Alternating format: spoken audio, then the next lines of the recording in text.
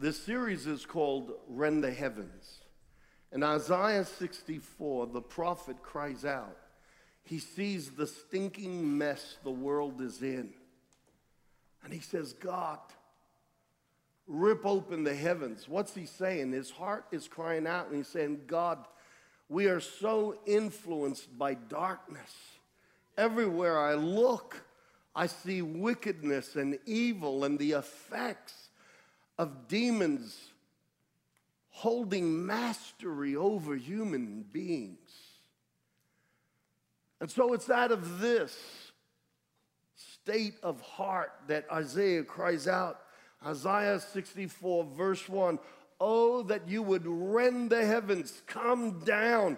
Church, can we at least agree that we need the heavens where the demonic realm rules, where the influences of darkness are influencing people on earth?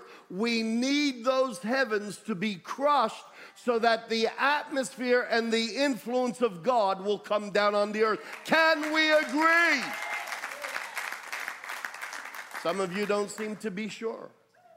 So I'm not going to move on to the next part. No, I'm serious.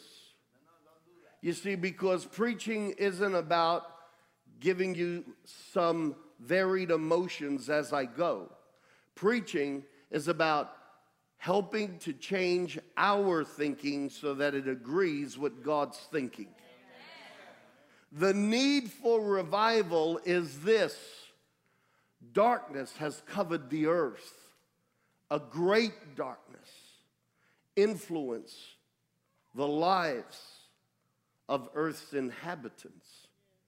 The God of this world, the prince of the air, is influencing people with his character, with his nature, with his ideas, with his feelings, with his emotions. And Isaiah cries out and says, God, rip open the heavens. He's not talking about the second and third heavens that are filled with the glory of God. That's not what needs to get ripped open.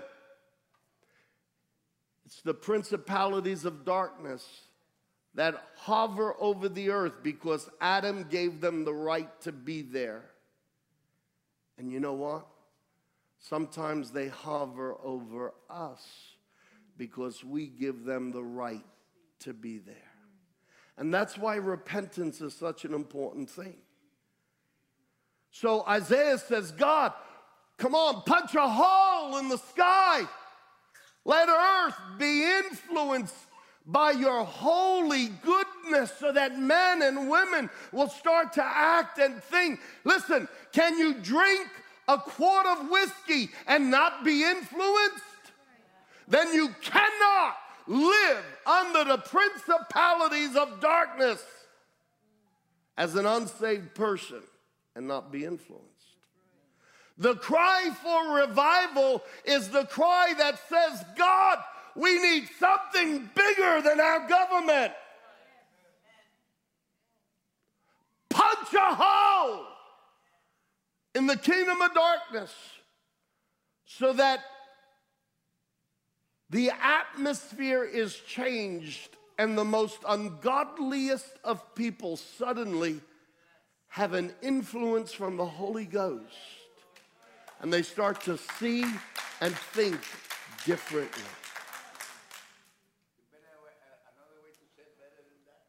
Tell me. Amen. Pray to God. Thank you.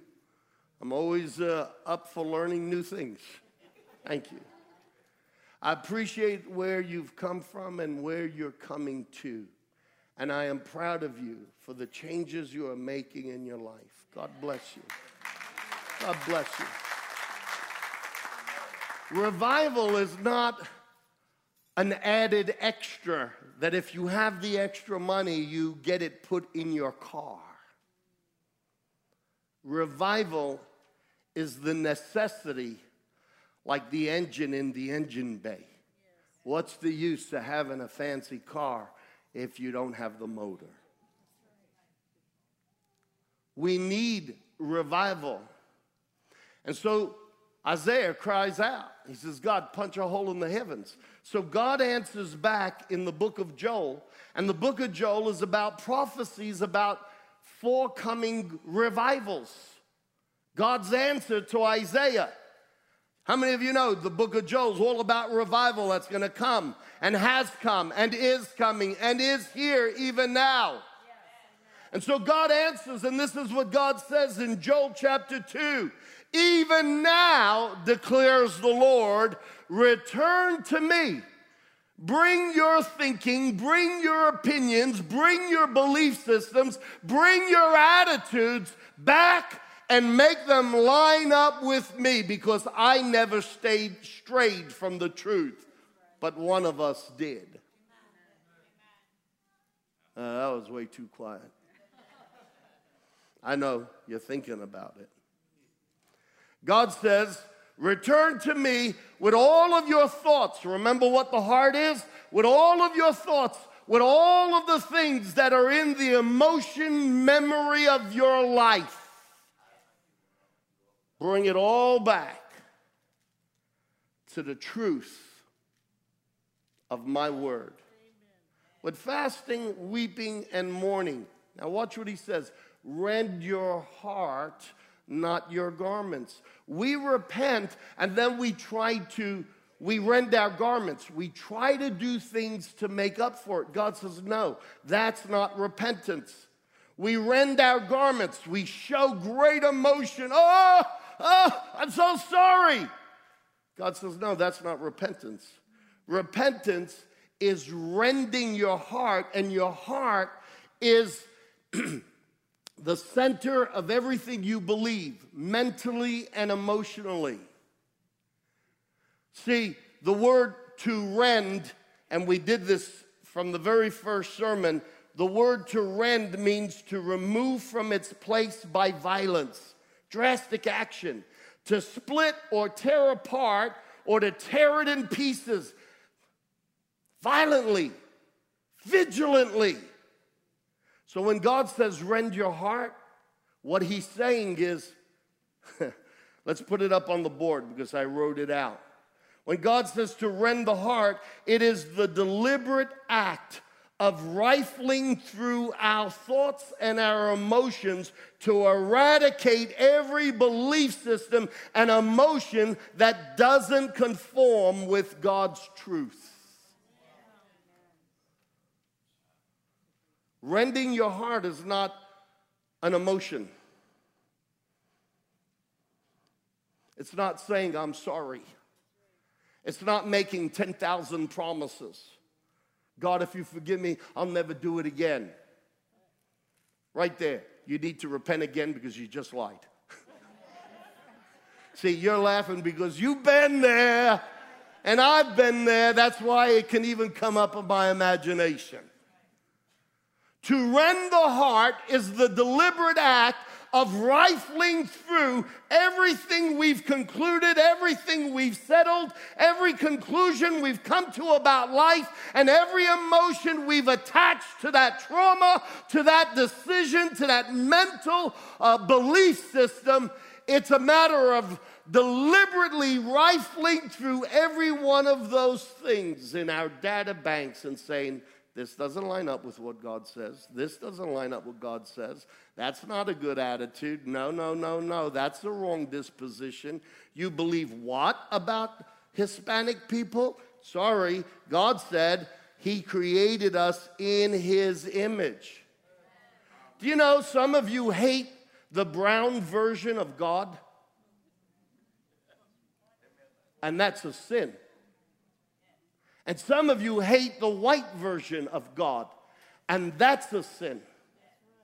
And some of us hate the Asian version of God, and that's a sin. Oh, but you don't know what they did to me. You see, the enemy came and put cuts in your glasses, and that has become your reference point of fact.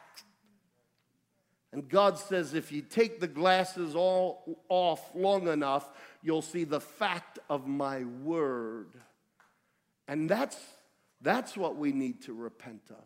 where our belief system has differed from God's belief system. Can I get an amen?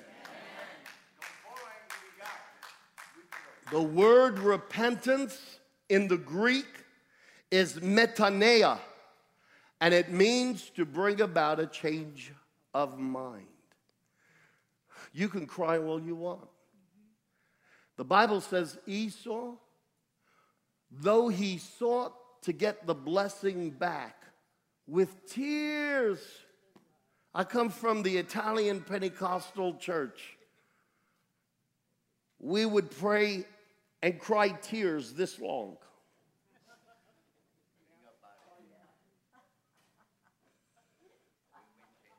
Some of you know what I'm talking about. Esau sought the blessing with tears. Oh, God, I'm so sorry. He wasn't sorry for how he thought. He was sorry that now there's an emotion on him that is making him feel uncomfortable and he doesn't like it. And he just wants that emotion to be lifted and know that God's not upset with him. Sometimes our repentance goes as far as trying to create a feel-good situation between God and us again. And God says, no, repentance is a lot deeper than that. Repentance isn't about how you perceive you and me are getting on.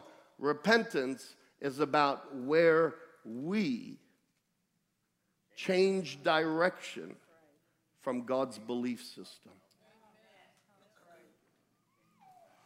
So repentance is about bringing about a change of mind. So I already told you this. We're going to put it on the screen. To rend the heart. So Joel says, rend your heart. To rend the heart, you can take pictures of it. I've got the notes here for you. Is the deliberate act of rifling through our thoughts and our emotions to eradicate every belief system. Throw those sunglasses out. You know, all the scars. You know, all the hurts, all the wounds. I remember when I was a little boy. My grandparents lived in Corona, New York. It was predominantly a Italian-American ethnic area. I'm going to say some very honest things here, and I'm not having a shot at anyone. Just hear this white boy's story for a minute. I remember one day we're on the front porch of my grandparents' house, and my older brother was next to me. And these two, what is the politically correct word? Two African-American, two black boys.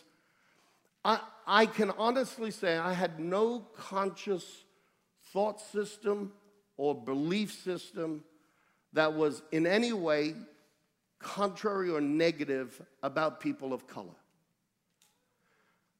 But I'm looking at them because I didn't grow up with black kids around me. I grew up mostly with white kids. And I remember looking and just watching these two kids. They could have been two white kids. I was watching them walk down the street. I was about 7 years old. And all of a sudden, one of the kids said to me, "What you looking at, Whitey?" Okay, Whitey, because I'm white. So I'm thinking, how do I respond? I didn't know any racial slurs. I didn't know there were racial slurs. I didn't even want to answer with a racial slur. All I know is I felt like maybe this is a negative thing. What are you looking at, Whitey? And so the best answer I could come back with was, nothing, chocolate milk. I'm being honest. I didn't mean any evil by it. I guess he called me Whitey because I'm white, so the only thing I could think of that was brown was chocolate milk. And I like chocolate milk. So I said, nothing, chocolate milk. My brother elbowed me. See, he had a few years on me, so his glasses already got a few scratches on them. That was one of my first experiences. Only a few years later, Mom and Dad moved us from New York all the way to Australia. Now, you all know, you all try to imitate at times how Australians talk, the accent. G'day, mate. How you doing? All right? I lived there for 29 years, but I remember the very first day walking to school, we were going to be enrolled. Do you know that up against the cyclone fence of an Australian school, two little American boys stand out like glow in the dark? You see, because back then, especially, all the kids in school, you had to wear gray short pants, and not just any color gray. You had to have a school uniform.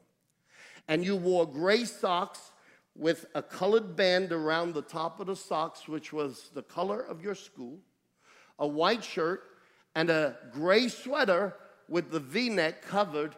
Well, here's me and my brother wearing typical New York clothes. I'm 9 years old. We're walking towards the school with my mother, and they looked at us, and they said, "You American?" And we said, "Yes, we're American." And one kid came running to the fence and says, "Do you know Elvis?" And we were kids. I said, "No."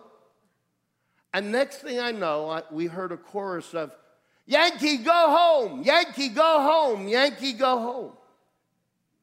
And all through my life, I've been ridiculed either because I'm Italian or an American in Australia. I think it's hilarious. God sends me, an American preacher, to the country rural region of Australia.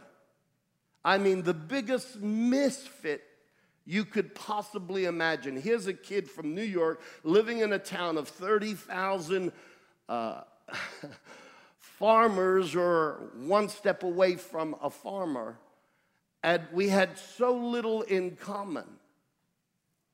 I remember one time as a little boy, my father was the pastor of an Italian Pentecostal church, and a man in our church, he was a gardener for the city, and they were taking all the workers on a bus to a picnic, and I was invited to go along. Well, one of the big bosses got drunk, and my little Italian friend, mind you, I'm Italian, but I'm American. To all the Aussies, I was American. I had this Yankee accent, okay?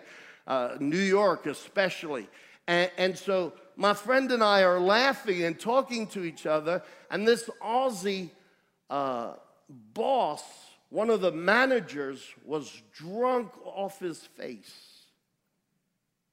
And he thought we were talking about him and laughing at him. And he comes up to us, and he doesn't address my Italian friend who talks with broken Italian accent. He approached the Yank. And out of nowhere, he slapped me across the face. He had huge hands.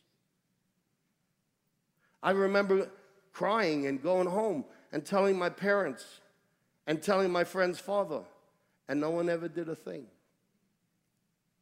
I remember going through one experience after another that affirmed that I'm nothing and I'm no one.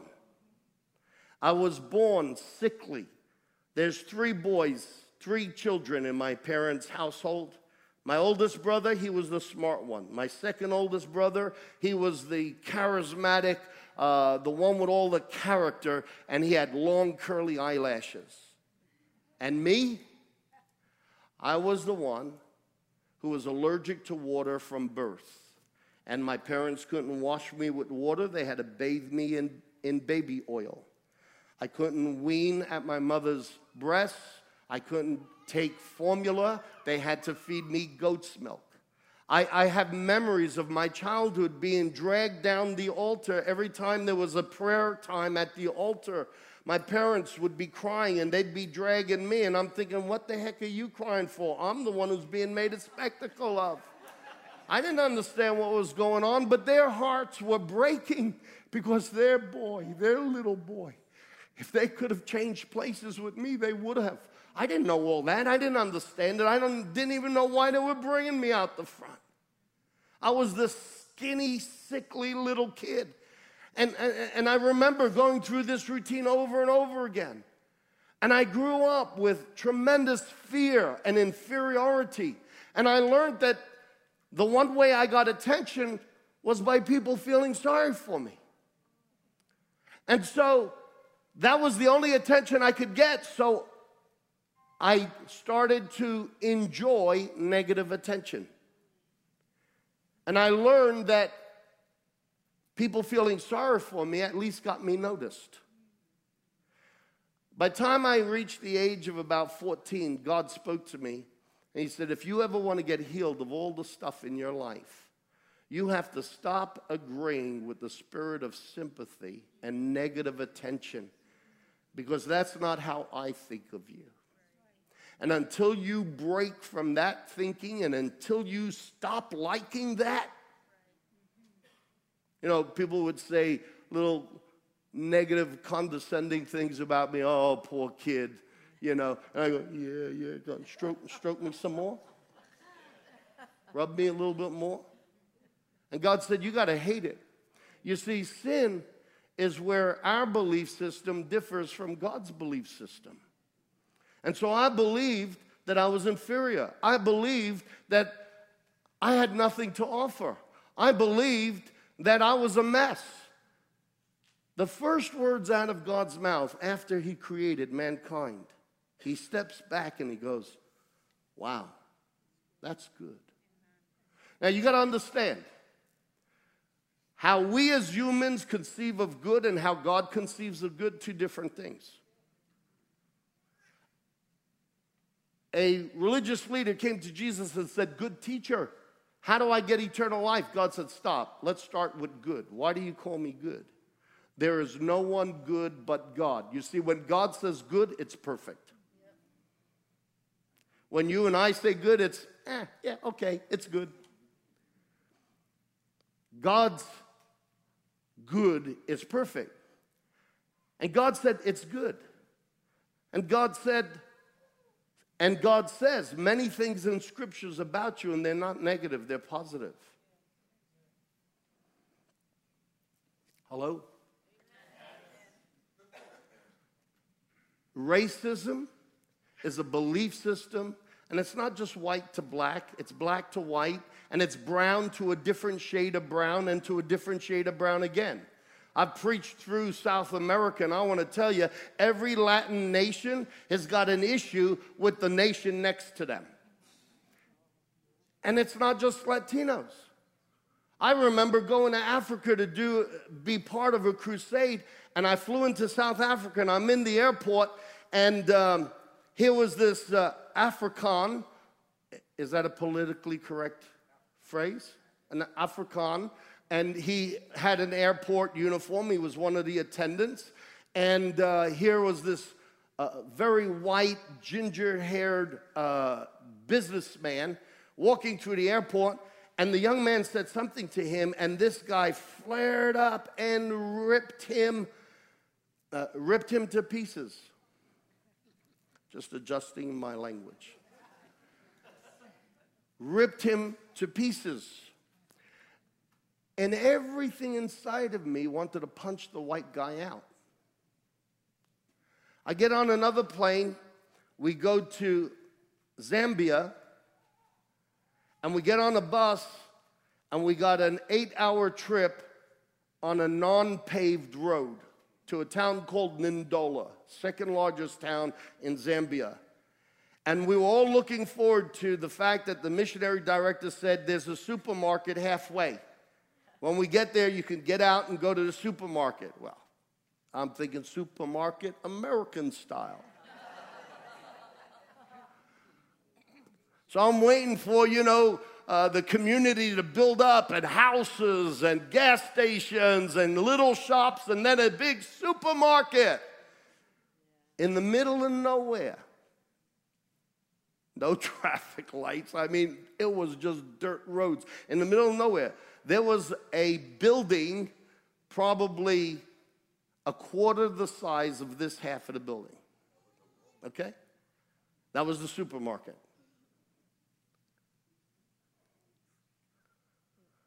Where are the houses? And this is what I remember. I went in the store. Everything was sold in sacks of grain. You didn't have boxes of Kellogg's cornflakes.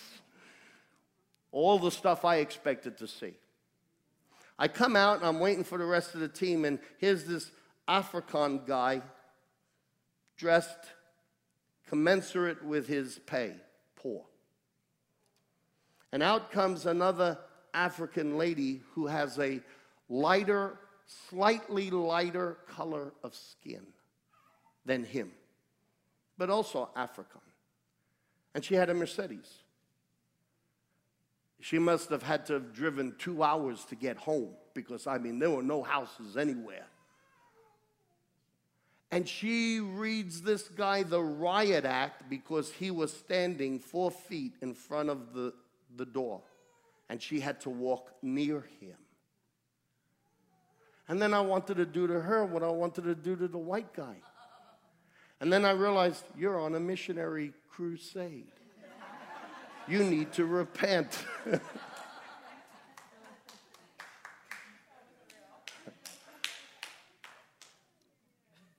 The problem isn't racism, the problem is sin.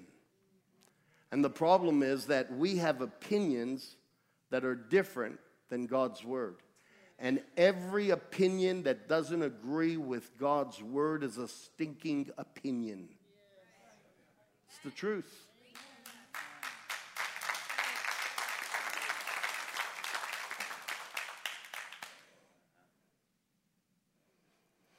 An opinion, let's put this on the screen, Tony. An opinion is a view or judgment formed about something that isn't necessarily based on truth. So now I'm going to tell you something. God doesn't have any opinions. God doesn't have any opinions. God is the embodiment of every right thought. There is no truth outside of God.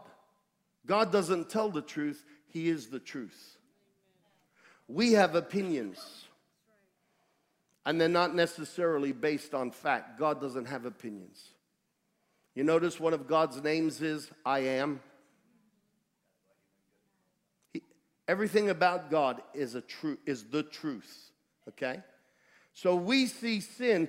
So any thought that differs even ever so slightly from God's truth is a deception and a foundation for a demonic stronghold.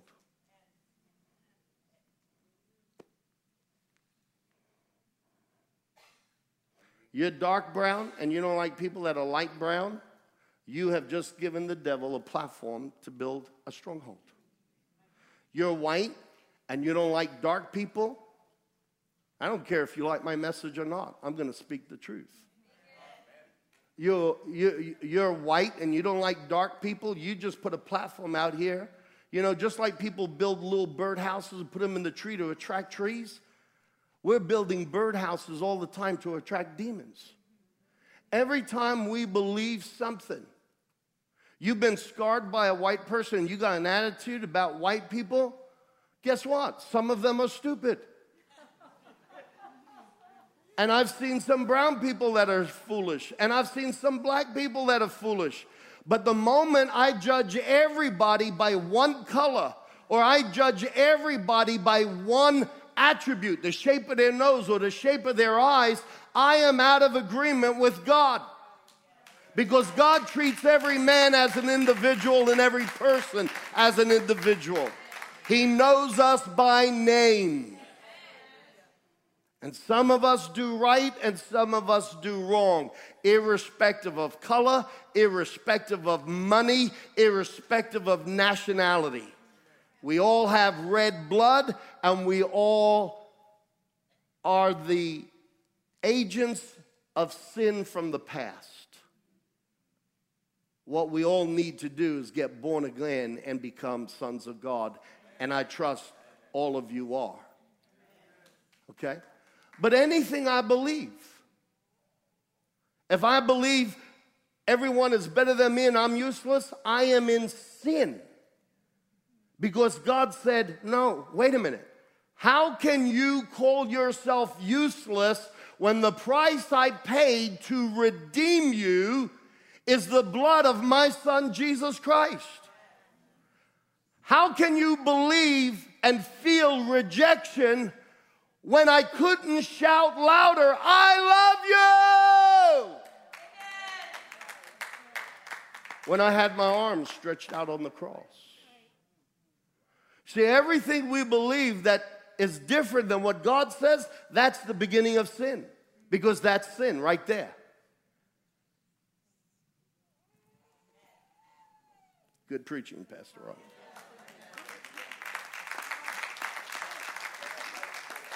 Ron. People struggle with the same sin and over again because we see sin as an action. God sees sin as anything that we believe that doesn't line up with His truth.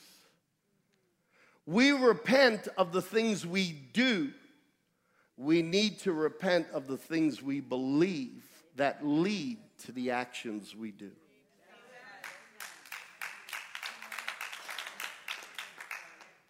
Yeah. Matthew chapter 5. So, you have heard it said, don't commit adultery. I'm going to tell you that anyone who looks at a woman and looks at her differently than God would look at her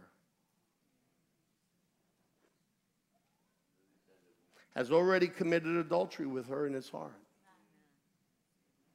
Guess what? Sin isn't the action. It's the belief system that'll lead you to a wrong action. A wrong belief system will lead you to a wrong action.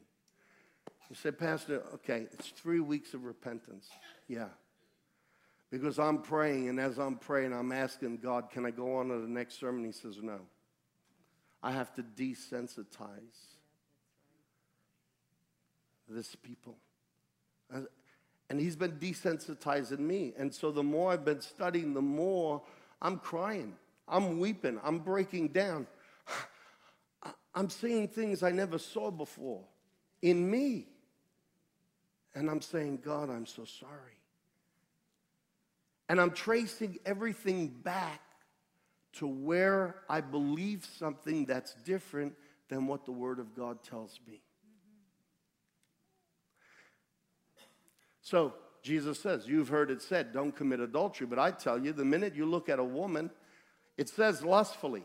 The minute you look at a woman in a way that God doesn't. See, put it in that context, that applies to everything. Not just racism. One white person looking at another person and thinking, that person is beneath me, they're stupid, I'm so much better. Slap that thing out of your head before that thing slaps you in the face in public. You've heard it said, don't commit adultery. Action. I tell you that anyone who looks lustfully has already committed adultery. Belief system. Wow. Next verse. If your right eye causes you to stumble, gouge it out and throw it away. This is Jesus. It's better for you to lose one part of your body than for your whole body to be thrown into hell. Pretty heavy, right? I mean, thank God He wasn't literal, because all of us would be walking around like this right now.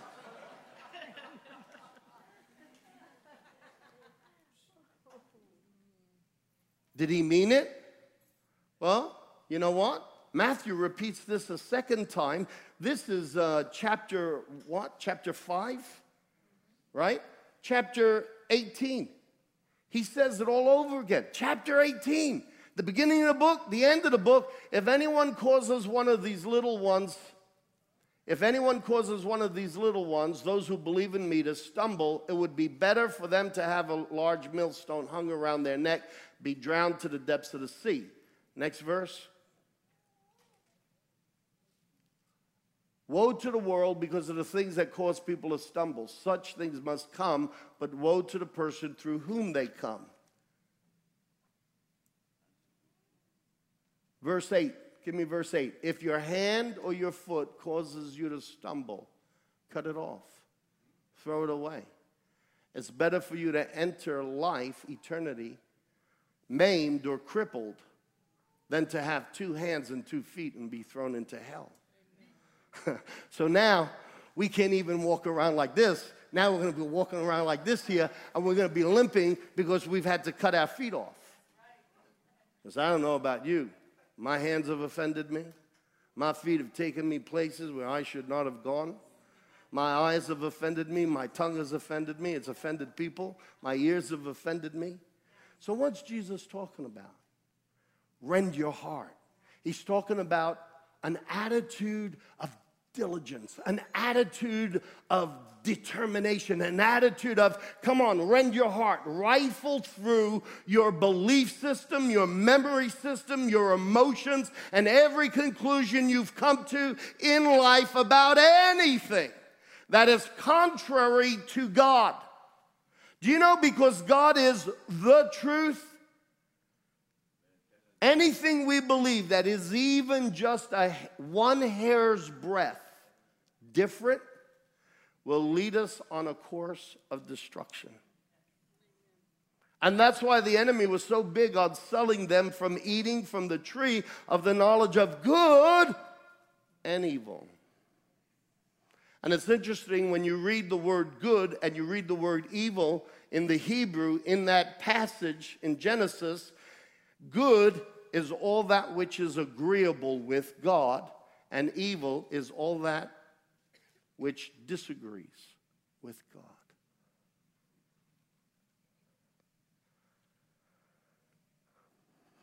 So now, I don't just ask God to forgive me for the thing I did wrong that I feel bad about and I want to feel good again. I say, God, I've sinned against people and I've sinned against you.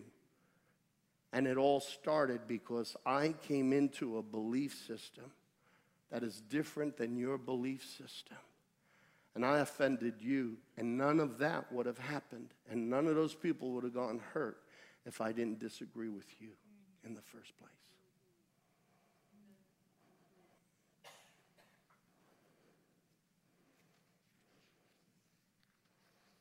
How many of you are starting to look at repentance a little differently? Anybody?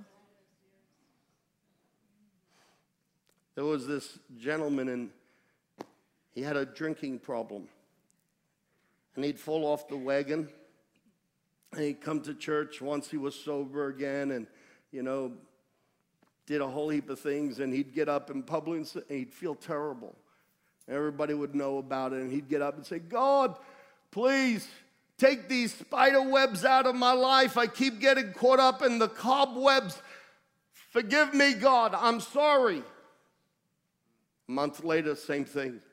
2 weeks later, same thing. And he'd pray the same thing. God, I keep getting caught in this spider's web. And finally, one day, he's praying in public, and the pastor said, and God, while you're at it, kill the spider.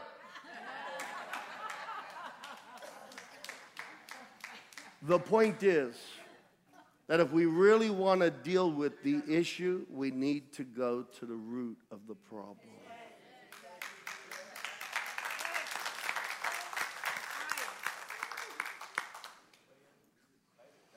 Yeah. A man gets drunk, he comes home.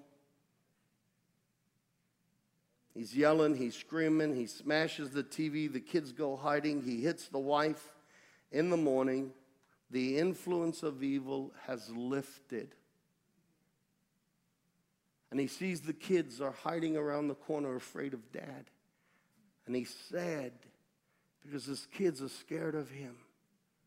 He looks at the TV, $500 smashed. He looks at his wife, she has a black eye. What's repentance? He looks at his wife and he says, oh, I could get charged with assault and battery. God, forgive me, help me beat this thing. Is that repentance? Or is he just trying to make sure he doesn't do something again so that he doesn't have to pay a price? He sees the kids hiding around the corner and he feels bad. God, I don't want my kids to think of me like that. Is that repentance? You see, he should repent for hitting his wife. He should repent for verbally abusing his wife. He should repent for terrorizing the house that the kids now have got trauma inside of them. And we all know what we're talking about because we've all been there, whether it's alcohol or something else. We live in this world and we know how much it stinks.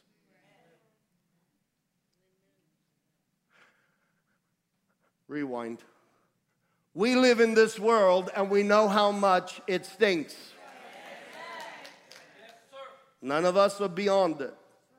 But by the blood of Jesus, we're better than it now. Come on. He's given us a new nature. So, what's repentance? He looks at the TV.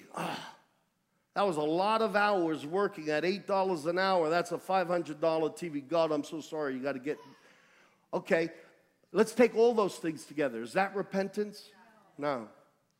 Repentance, while we need to be remorseful about all those things, biblical repentance is going back and saying, what made me take that drink? Well, you see, I was at work and the boss yelled at me and I started hearing all the words from my childhood. You're a failure. You're never going to make it. You only earn $8 an hour and you can't even do that right. You're an absolute waste of humanity. I heard my dad say it over and over again. And as soon as my boss corrected me at work, I started to feel all this, I'm useless. And the only way I can forget about it and numb the pain is to crawl inside of a bottle. Sin number one, you believed what another broken person told you, rather than believing what your Creator tells you. And if we didn't stray from what God believes on that point, we wouldn't be down here with kids hiding around the corner, etc., etc., etc. You get the story. Amen? Amen. Let's stand.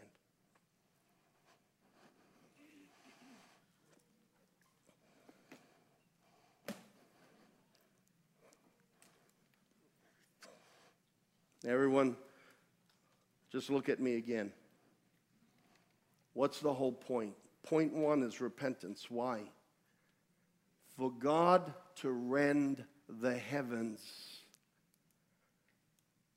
for God to rend the realm of influence of darkness, we have to rend our hearts so that the darkness isn't hovering over us first.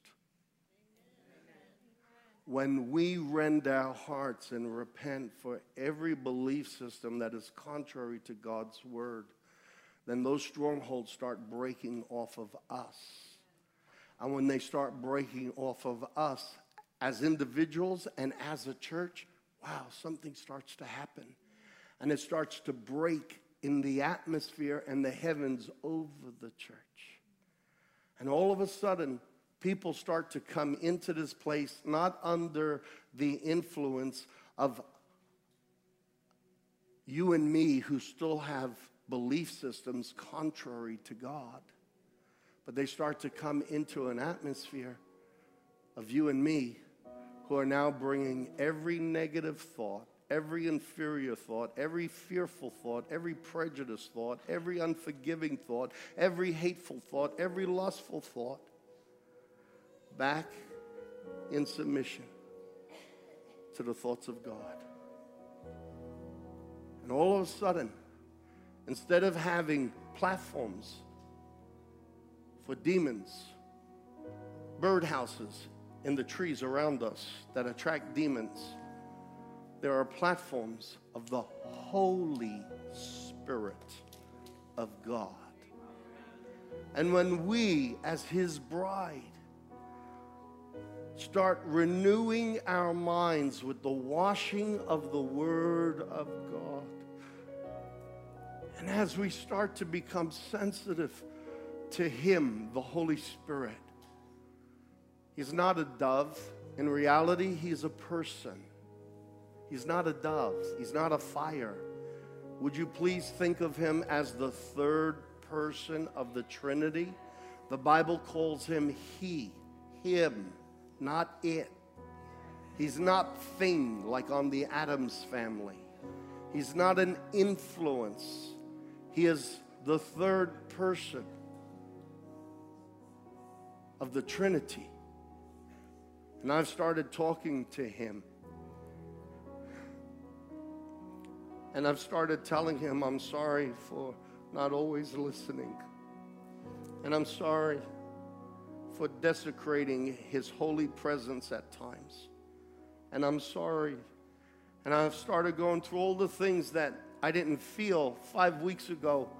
And all of a sudden, the Spirit of God is pulling blinders off and layers off. And he's making my heart softer to his heart. And all I can think is, Holy Spirit,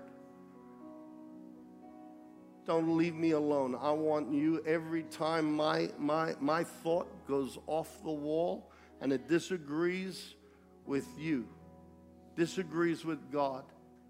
Open my eyes, shake me, let me see it. I want to drop to my knees and say, I'm sorry. Do you know that the more I become sensitive to how he thinks and feels, the more I start to hear in the Spirit and see in the Spirit and walk in the Spirit and live in the Spirit. If my church, which is called by my name, will humble themselves and turn from their opinions, their belief systems, their justifications, turn from their wicked ways and turn back to me, the truth, I will hear from heaven and I will heal their land. So I'm going to tell you something, and I believe I won't make any enemies by saying this. But the bottom line, if we're going to look at the bottom line is, go vote. It doesn't matter who wins. The problem with America is the church. And the sooner we turn from belief systems that are contrary to God's and we humble ourselves, I know it's more fun to blame something else. But judgment will always start first with the sons of God. And the sooner we start to get in line with God's word and God's heart, the sooner the Holy Spirit, you know that person, the holy presence of God? This world's in a mess because it is influenced by the presence of evil. Church, we've got the guy who's called the Holy Spirit. And if we allow him to influence us so that we genuinely repent and get our attitudes right, the Holy Spirit in the church will influence those who aren't in the church. Isaiah said, rend the heavens. God said, rend your heart. I'm not going to make an altar call so that you can come out the front and cry and then feel better. I'm going to end the service here so that you go home and think. And I want the Word of God to gnaw at you, not with condemnation. I don't have 1 ounce of condemnation on me, and I'm not trying to make you feel condemned. But I see more clearly now than I have ever seen. We need revival. America needs the church to get revival. Because when the church has revival, the influence of darkness subsides, and the influence of God is on the rise.